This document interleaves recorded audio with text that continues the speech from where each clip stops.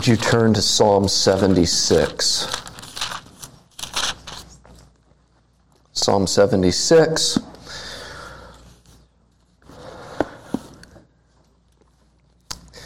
This psalm occupies quite a bit of time on the theme of God's judgment.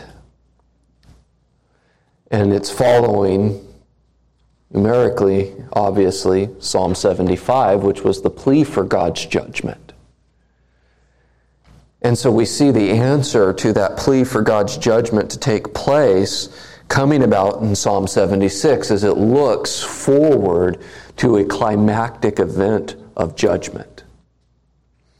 And as we look at this psalm, there's a couple of points in which the psalmist stands back and is in marvel of the very nature and character of who God is, and it's overwhelming to him.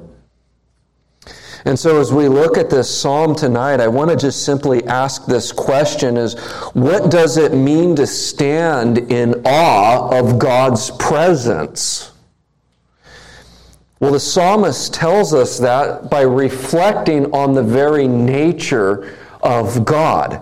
Not only looking at some of the attributes of God, but also looking at the consequence of God's attributes and how that affects and how that plays itself out in His providence in human history.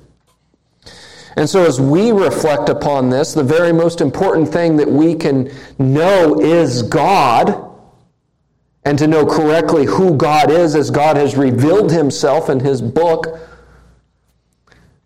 This psalm instructs us on how to rightly think about God and our response to Him. So let us hear the word of God beginning in verse 1. In Judah, God is known. His name is great in Israel. His abode has been established in Salem, His dwelling place in Zion. There He broke the flashing arrows, the shield, the sword, and the weapons of war. Glorious are you, more majestic than the mountains full of prey.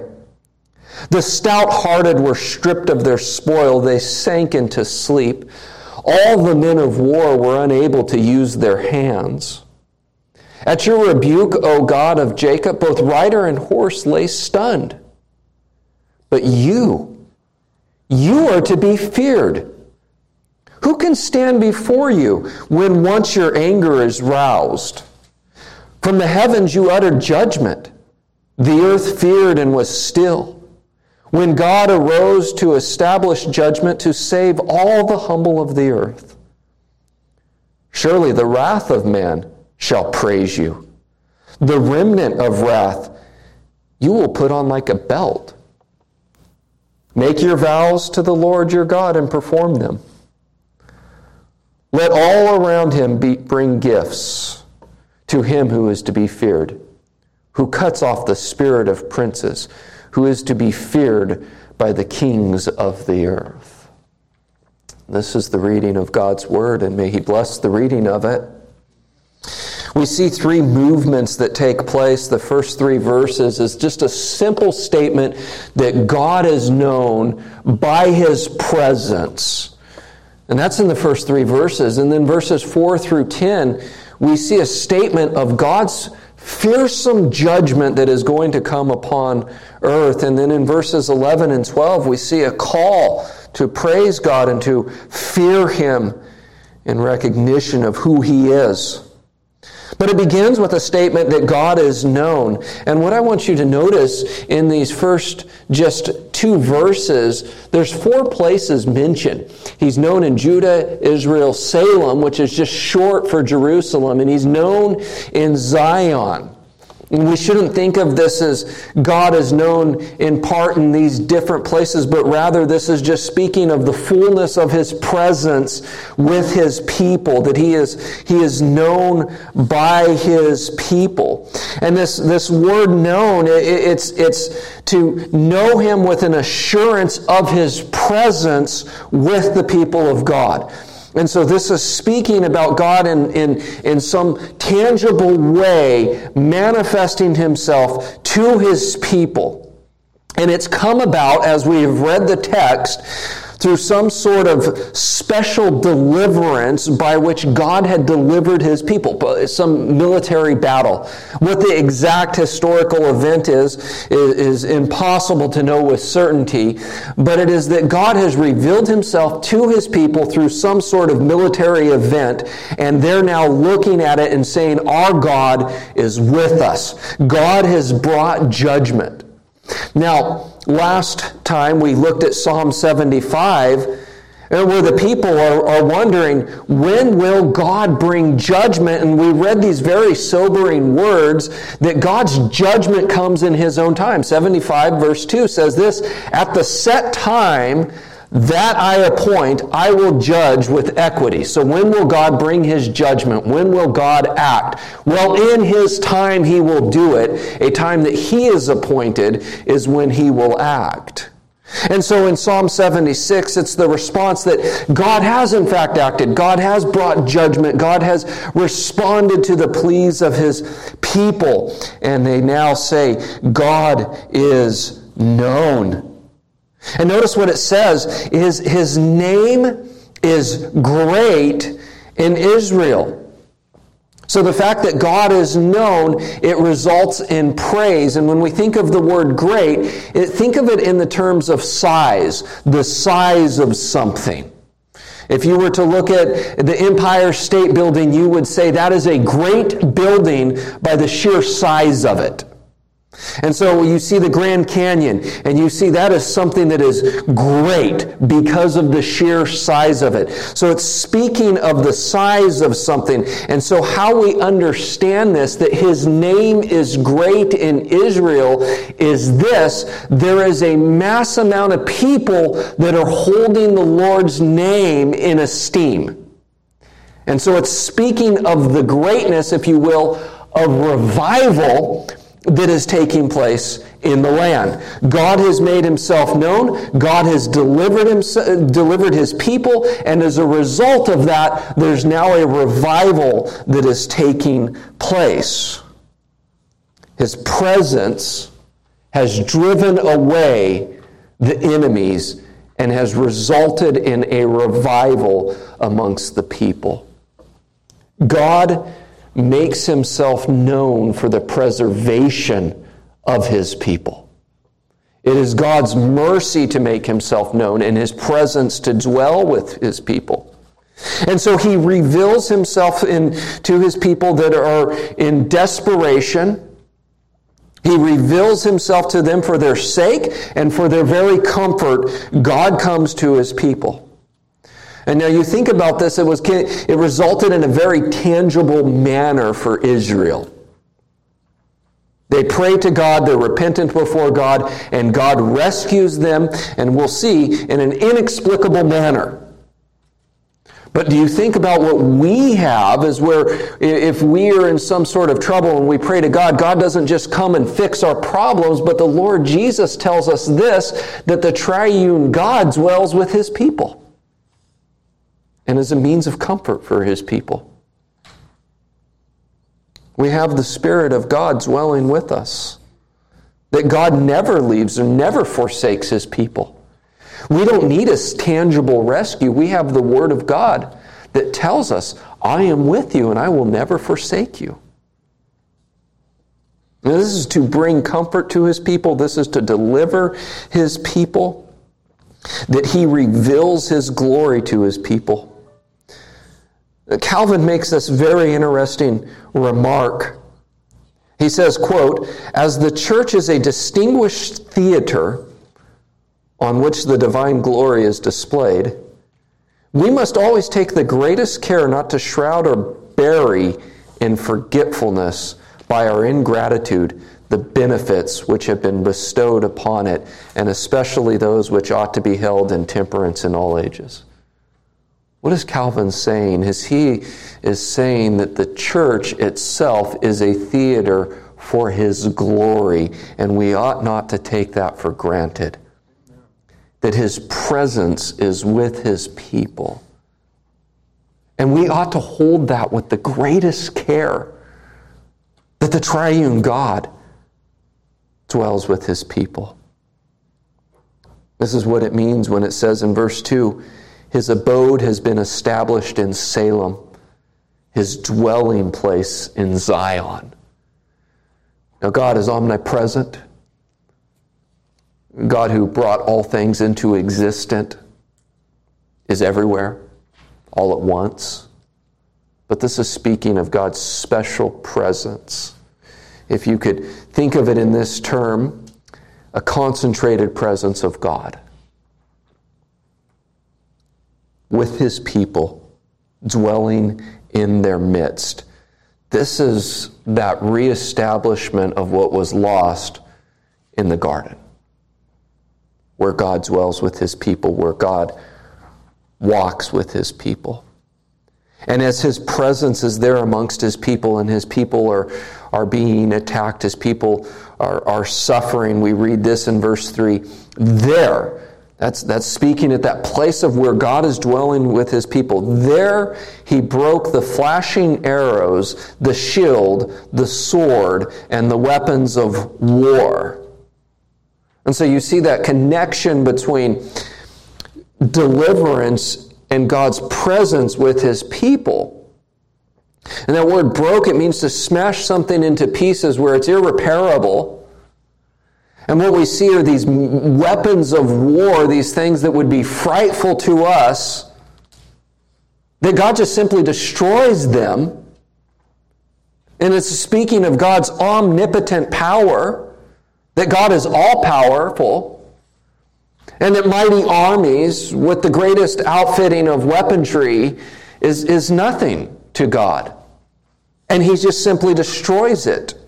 He breaks it into pieces for the sake of his people, to comfort them in their time of need. You think about what we are told of the Lord Jesus Christ,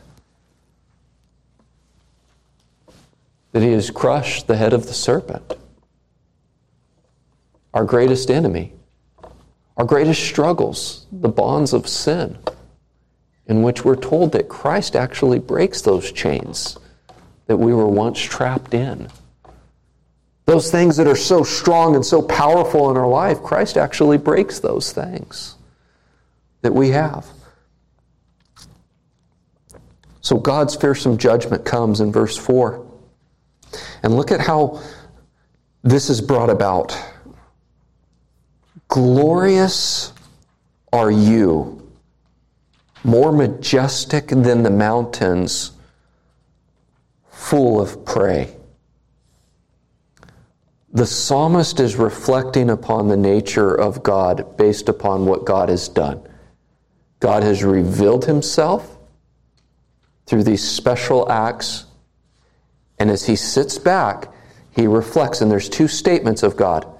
The first is that God is glorious. Glorious. And in some translations, it's resplendent. The NIV says something to the effect of his light shines.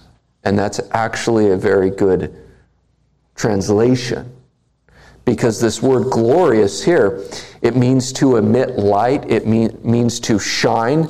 Let me give you an example of how it's used. In Genesis chapter 1, verse 17, it says, "And God set them in the expanse of the heavens to give light on the earth." And that give light is that same phrase that's translated here as glorious. In fact, as far as I can tell, this is the only place that it's translated glorious.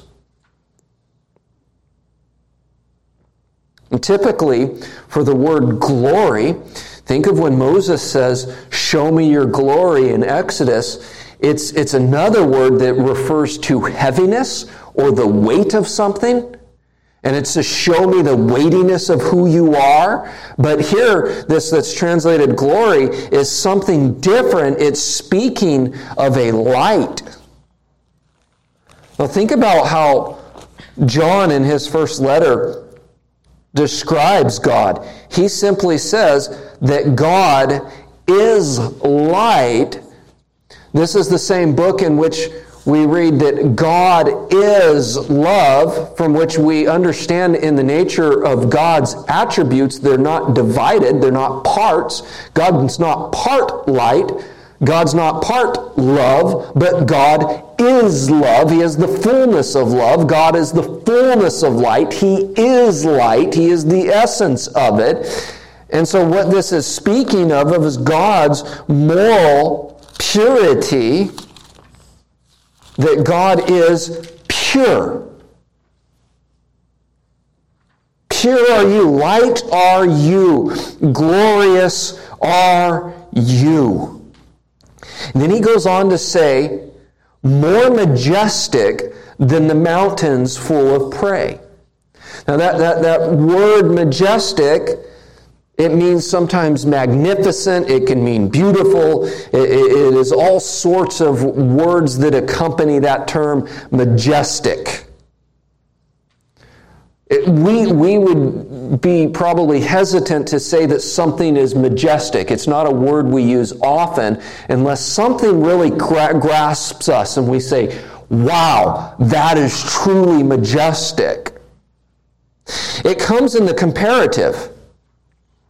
That is, that he's majestic more than the mountains of prey.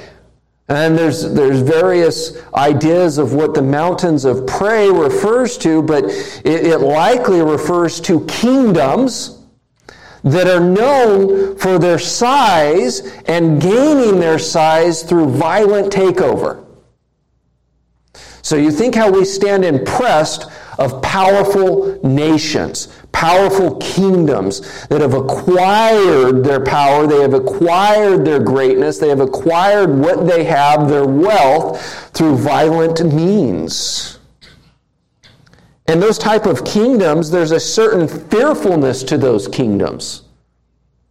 You stand in awe of those kingdoms, and you stand in awe of those that are the leaders of those kingdoms. And so what it's saying here is, by comparison, God is more majestic than the most powerful thing that we could see here on this earth. God is greater than all of that. And it inspires awe.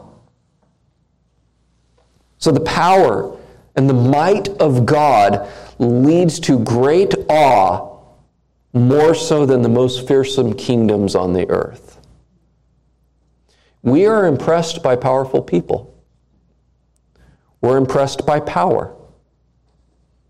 You see people clamor to those that may seem to be powerful, wealthy, or they cater to them. They treat them differently, hoping to be noticed or desired by them. Why is that? Because they're impressed by what they have. Think about that for a second, how we're so easily impressed by the powerful of this world, but yet the one that called all things into existence maintains all things that are in existence and will conclude all things that are in existence, we discard. We don't ever reflect upon the very nature of God's majesty, but we're quick to reflect upon the majesty of those things that are here on this earth. So rather than being impressed by God's providence, we're more impressed by those that are maintained by God's providence. I think this teaches us, as the psalmist is doing, just by the comparison, he's obviously writing this thinking about the great things of this earth. And as he thinks about the great things of this earth, he says, God, you're greater than them. This is a call for us to think upon the very nature of God, to reflect upon the majestic nature of God, to meditate upon God as God has revealed himself. You know, contextually, this realization comes when God breaks apart the enemy. It's sometimes hard to stop and think about things. because we have so much we have to do. I mean, you have to check your Twitter account. You have to check your Facebook. You have to make sure everything's in line for work. We have all of these things we've got to do. We're constantly busy. Who has time to stop and think? Who has time to stop and think about something that is infinitely greater than us that we can't even comprehend if we did stop to think about it?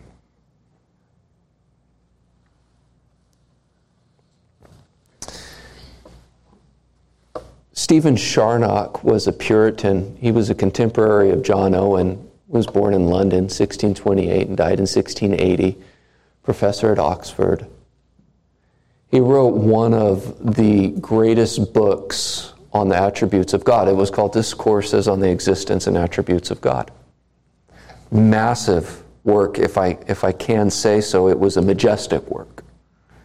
And one of the greatest works on the very nature of God that's ever been produced by the pen of mankind. And when he gets to this idea of the majesty of God, he makes this point about our thoughts when we think about our God. He says, we are not focused on the majesty of God if our thoughts in any way are trivial when we consider God. Think about that. He says our thoughts, whenever our thoughts are risen to the God of the universe, they have to be, as he says, awful thoughts. A-W-E-F-U-L, awful thoughts. And if they're not, we're not contemplating the majesty of who God is. In other words, what Charnock's getting at is our very thoughts of God, when we raise our thoughts to God, they have to be thoughts that are higher. Why? Because God is in heaven, as Ecclesiastes teaches us. He says if we listen to God's word without reverence, think about that. How often is the Word of God read, either in a worship service or if we're reading it ourselves, and we're just reading it because it's out of habit, and I know that sometimes we do that, and that's at least sometimes I do that. What Charnock is saying here when he says even when we hear God's Word read, if we don't do it with reverence, we're not respecting the majesty of God. He says positively what we have to do is we have to nourish right thoughts about God. Nourish them, and I love that puritanical language of nourishing right thoughts about God. And how do we nourish right thoughts about God? By His Word. And he says when you do this affects, he says, your affections. The Puritans would use the word affections for the word, but we use passion. So they would use the word affections. This stirs the affections of the human soul to nourish our thoughts on the majesty of God. I think that that's what our psalmist is doing. I think that when Asaph writes this psalm, he's nourishing his thoughts on the very majesty and the very glory of God as he stands in awe of God. What's the practical takeaway? That's it. That's it. Stop and think about God. Not who we conceive God to be with our darkened mind, but conceive of who God is as He has revealed Himself perfectly in His two books. The book of nature, for the very stars declare the glory of God, and His most perfect inerrant book, the Bible. Notice how he continues to reflect upon this glory and this majesty of God. In verse 5 it says, the stout-hearted were stripped of their spoil. They sank into sleep. All the men of war were unable to use their hands. And so it speaks of God's power being worked out in a mysterious way, that they sank into a sleep is speaking of their death. When it says they couldn't use their hands, it's speaking of that they have no power before this glorious, majestic God. When it says they sank into the sleep, they're dead is what it's referring to. And it says all the men of war are cast into this death. And all of this points to the powerlessness of man. Consider our boldness before God when we sin and we think we get away with it. This God who breaks apart the flaming arrows and the shields of the armies. Notice, God, the majestic warrior, uses his word to destroy the wicked in verse 6. At your rebuke, O God of Jacob, both rider and horse lay stunned. In some translations, it reads just that they slept again. They lay slept out, or they were cast into a deep sleep. And that is, again, their death. And this just comes simply by God's word. And so this is getting into that judgment. When will you judge, O God? I will judge when I want to. Well, God's judgment has come. And how does it come about? God's judgment comes about by his word. It comes about through his word. And so there's a comparison here between God's power and the power of man, and yet God just simply speaks and his enemies are destroyed. What results in that? He says, but you are to be feared. Who can stand before you when once your anger is roused? That word feared is to make tremble. And it's a rhetorical question. Who can stand before you when your anger is roused? No one. And this context is of God's judgment, of God's presence. So just think about this for a second. Who can stand before you when your anger is roused? Every smug look, every blasphemous statement, every evil rejection of God's authority will one day be wiped out. And when will it be wiped out? Notice what the text says. Once your anger is roused. And in God's providence, we have 2 sermons in which we deal with God's wrath today. Not to repeat everything that was said this morning of God's wrath, but what is God's wrath? His anger, his fury.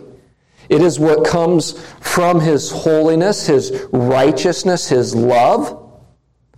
God's wrath, as we said this morning, and as we should know, God's wrath is not an attribute of God. It is the consequence of his righteousness, his holiness, and his love.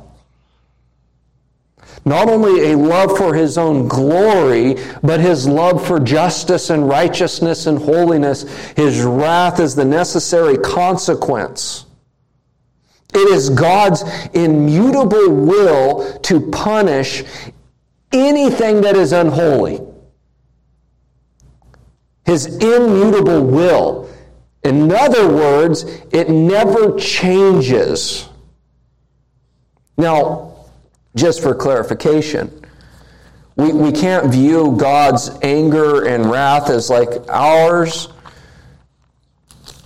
God doesn't view punishing people as something he enjoys. And this is why Ezekiel 33:11 says, as I live, declares the Lord God, I have no pleasure in the death of the wicked, but that the wicked turn from his way and live and turn back from your evil ways. For why will you die, O house of Israel? God doesn't take pleasure He doesn't rejoice over the manifestation of his wrath. But, and listen, Joel Beakey says this, he rejoices in his righteousness and justice when he executes the law's curse upon sinners. That's an important distinction. And so that God doesn't enjoy that punishment, but God rejoices in his righteousness and justice as he executes his justice. And as God's anger, God's wrath, it's immutable. And this is that his view of sin and his response of sin never changes. So why is hell eternal? Because those that are in hell are never coated with the righteousness of Christ. And so therefore, for all of eternity, they must be punished because of God's immutable righteousness and justice.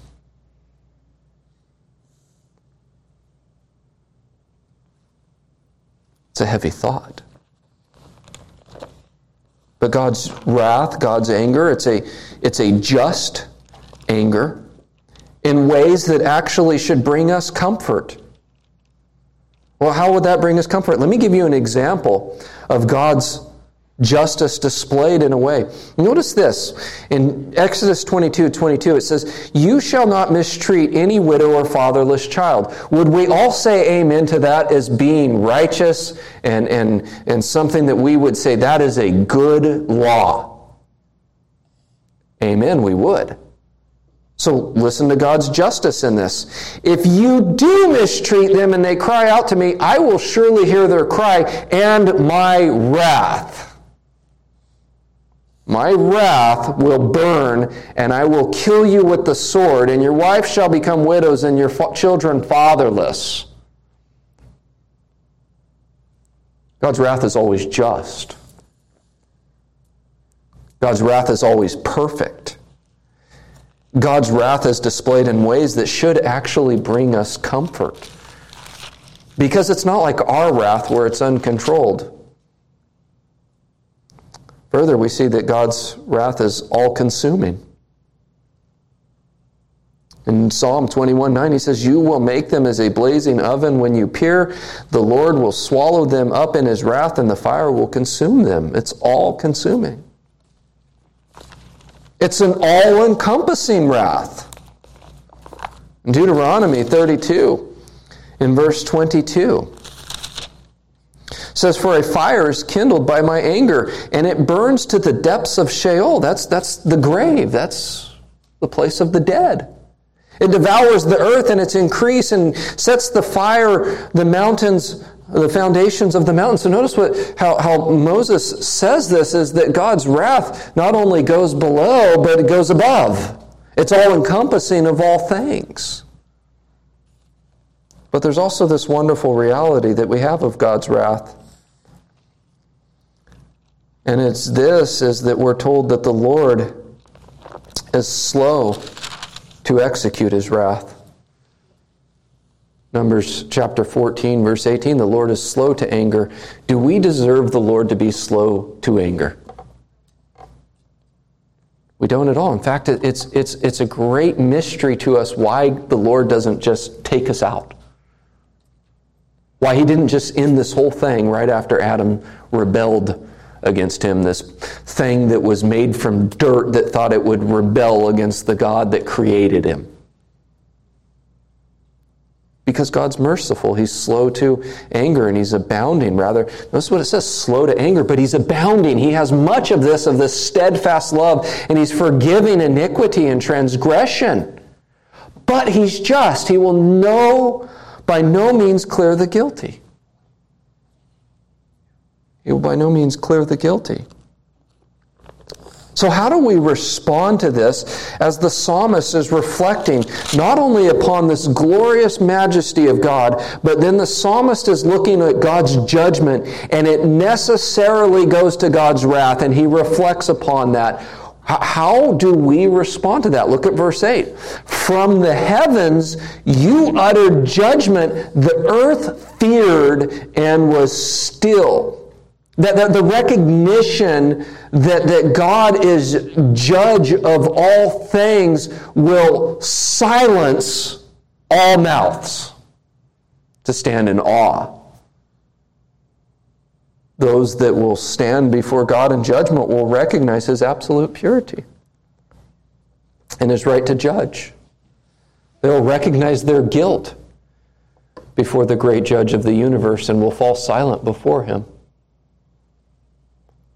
What a glorious thought. Verse 9, when God arose to establish judgment to save all the humble of the earth. See, in His judgment, there's also coming His judgment of salvation. We see mercy, we see the fear of God, all in one climactic moment. That's how we should view God's ultimate judgment, is a judgment and rescue. God's mercy and the fear of God all in one swift moment. Because God's judgment is also His deliverance. And notice who it is that's delivered. It's of the humble. That's who's delivered, the humble. That word humble means to be bowed down. Think about this for a second. Think about the Sermon on the Mount. Poor in spirit, the meek, the merciful, the peacemakers, the pure in heart. Those are the ones that are called sons of God. Those are the ones that are said to will inherit the earth. Those are the ones that the Lord counts as righteous. Who are these people? Zephaniah chapter 2, verse 3 gives us a clue as we try to understand this from this Old Testament perspective, because it's no different than the New Testament perspective. Seek the Lord, all you humble of the land, who do His just commands. Seek righteousness, seek humility. Perhaps you may be hidden on the day of the anger of the Lord. Who is it that's the humble? It's those that have been made righteous through faith by God's grace. Who are those that seek after the Lord? Because the Scripture elsewhere tells us none seek after me. It's those that have experienced the grace of God and thus have faith. We're told elsewhere that the Lord leads the way of the humble. This is those, when it says that the Lord will rescue the humble, this is nothing else than a statement of those that have been made humble by the Lord's grace. Those that have trusted in the Lord Jesus Christ. As the psalmist would have looked forward to the end-time judgment, when the Anointed One would come and bring a final climactic judgment. He looks towards that one and says, that's where we have our salvation. What is the result of this judgment? Look at verse 10.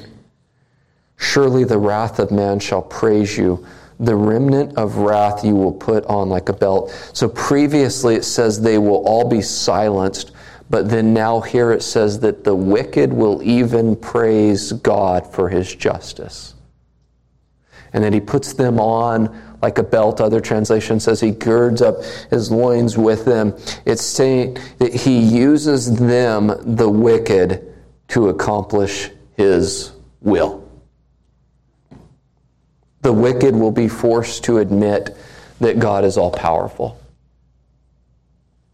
Consider how we reflected upon His glorious majesty. Think of how we considered the might of His power in contrast to the vastness of earthly kingdoms. Well, there comes a day where those wicked will recognize the very thing that the psalmist has already known. There will come a day when they will understand what, if you are in Christ, you already know. And if it's something that we already know, how much more ought we to think about it? That God is glorious, God is majestic, that He is holy and righteous and will execute His wrath, and there is coming a day of judgment. And so it concludes with this, a call that God is to be feared. Verse 11, make your vows to the Lord your God and perform them. Let all around Him bring gifts to Him who is to be feared. This is a call to come to God. And in many ways, it reminds us of Psalm 2. In Psalm 2, if you'll remember, Psalm 2 is the psalmist is asking the question, why are the nations raging against God? Because God sits in the heavens and laughs at them. And Psalm 2 then ends with this instruction. It says, serve the Lord with fear and rejoice with Him trembling. Kiss the Son, lest He be angry and you perish in the way, for His wrath is quickly kindled. Blessed are all who take refuge in Him. It's a call to kiss the Son, which is that you are to trust in the Son. You are to pay homage to the Son. You are to honor the Son, is what the call is to do. This King, who is a righteous King that will one day come and return and execute judgment. We're called to go before Him. There's a final reminder, just in case we forgot, verse 12. Not only is He to be feared, but who cuts off the spirit of princes, who is to be feared by the kings of the earth. It's a final reminder that God will cut off the wicked, and even they will praise Him.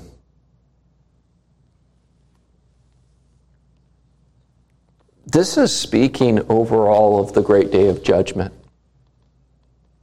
In many ways, the psalmist looks back upon God's deliverance and how God has brought judgment in Judah to rescue His people. He has brought judgment upon the enemies. And he starts there, but then, if you will, it telescopes out to the future when the final day of judgment comes.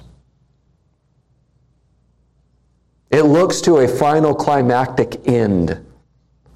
The great day of judgment, the day of the Lord. It's a look at the end. And we see that the Lord Jesus will one day judge the earth in His righteousness. His power, His might, His majesty, His glory will be all-consuming. The climactic end of history is the judgment that Christ will bring. That judgment that Christ will bring upon the earth, where He will also rescue the humble. And so what are we to do? Well, Psalm 2 tells us to kiss the Son. That's our call, to go to the Son. To go to the Son and seek His mercy. And by seeking His mercy and by seeking Him in His grace, that is the first fruit of being regenerate. Is because that which we are never could be said of us, that we are humble, is the first fruit of regeneration, faith in the Lord Jesus Christ.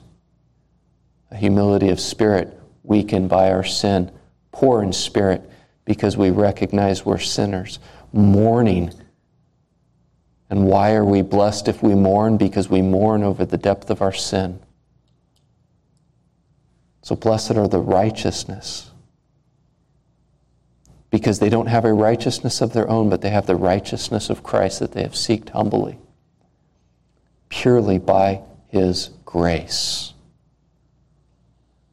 We are called to seek his grace, to sit at the feet of the Lord Jesus Christ and pay homage to our great King, who will come with an all-consuming fury upon his enemies and an abounding love for his people.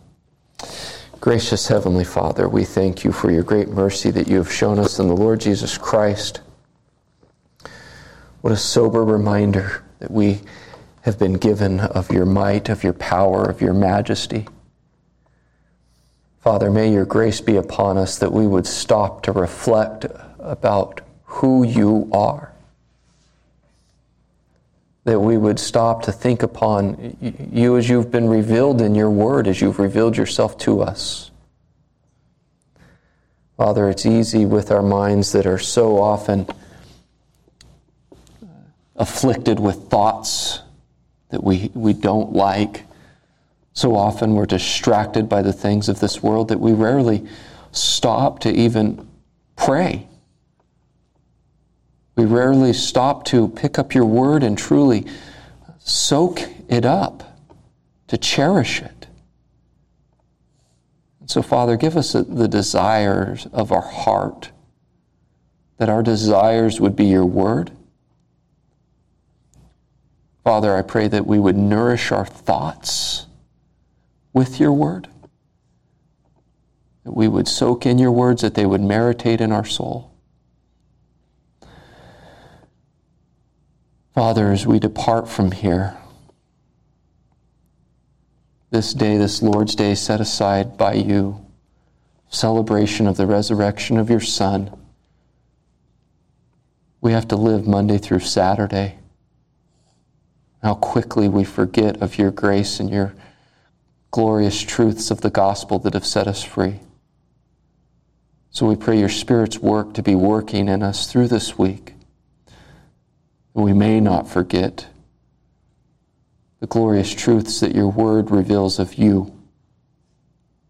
We pray that as we approach this week, that you will ever be on our mind, that we will reflect daily upon the gospel that has set us free, that we will be thankful for the righteousness of Christ. We would be thankful for the holiness without which no one sees you. We would be thankful for the work of Christ and the work of your Spirit. We need your grace for this, for we are desperately in need of it. It's in Christ's name we pray. Amen.